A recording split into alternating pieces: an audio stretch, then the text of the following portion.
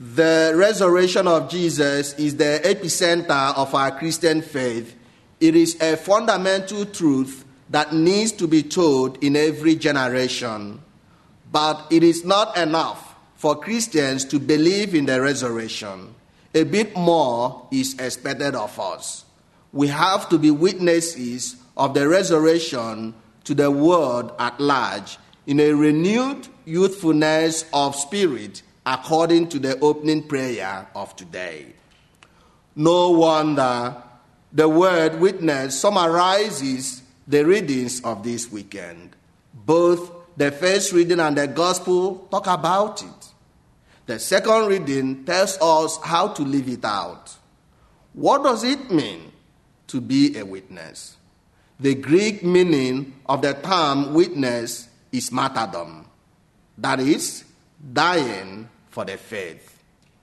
Living in a country where we enjoy freedom of religion, one could say martyrdom is not for us. But being a true witness of Jesus always entails dying for something.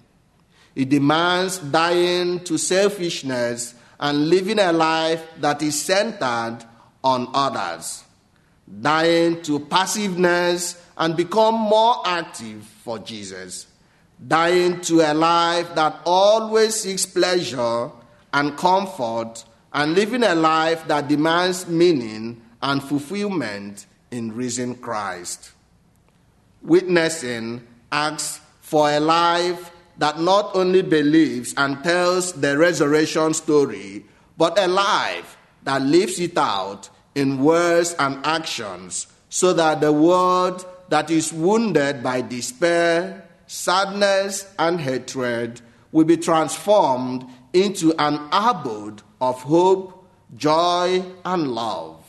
May God grant us that boldness, that courage, that spiritual energy and strength that being a genuine and true witness of Jesus demands. Amen.